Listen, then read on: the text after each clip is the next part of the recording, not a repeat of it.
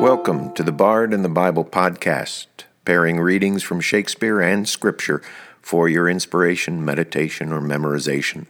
I'm Bob Hostetler, the author of The Bard and the Bible, a Shakespeare devotional, and your host.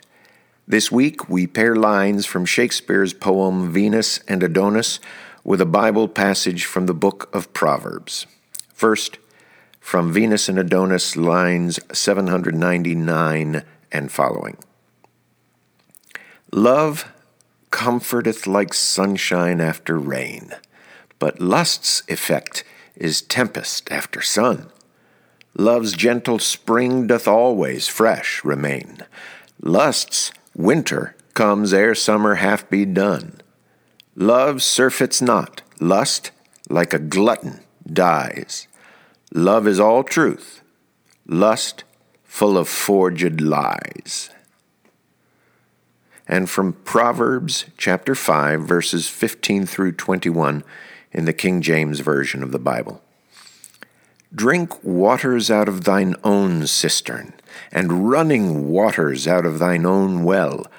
Let thy fountains be dispersed abroad, and rivers of waters in the streets.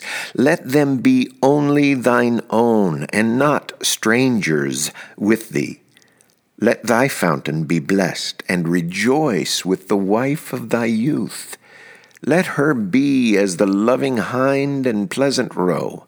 Let her breasts satisfy thee at all times, and be thou ravished always with her love. And why wilt thou, my son, be ravished with a strange woman, and embrace the bosom of a stranger?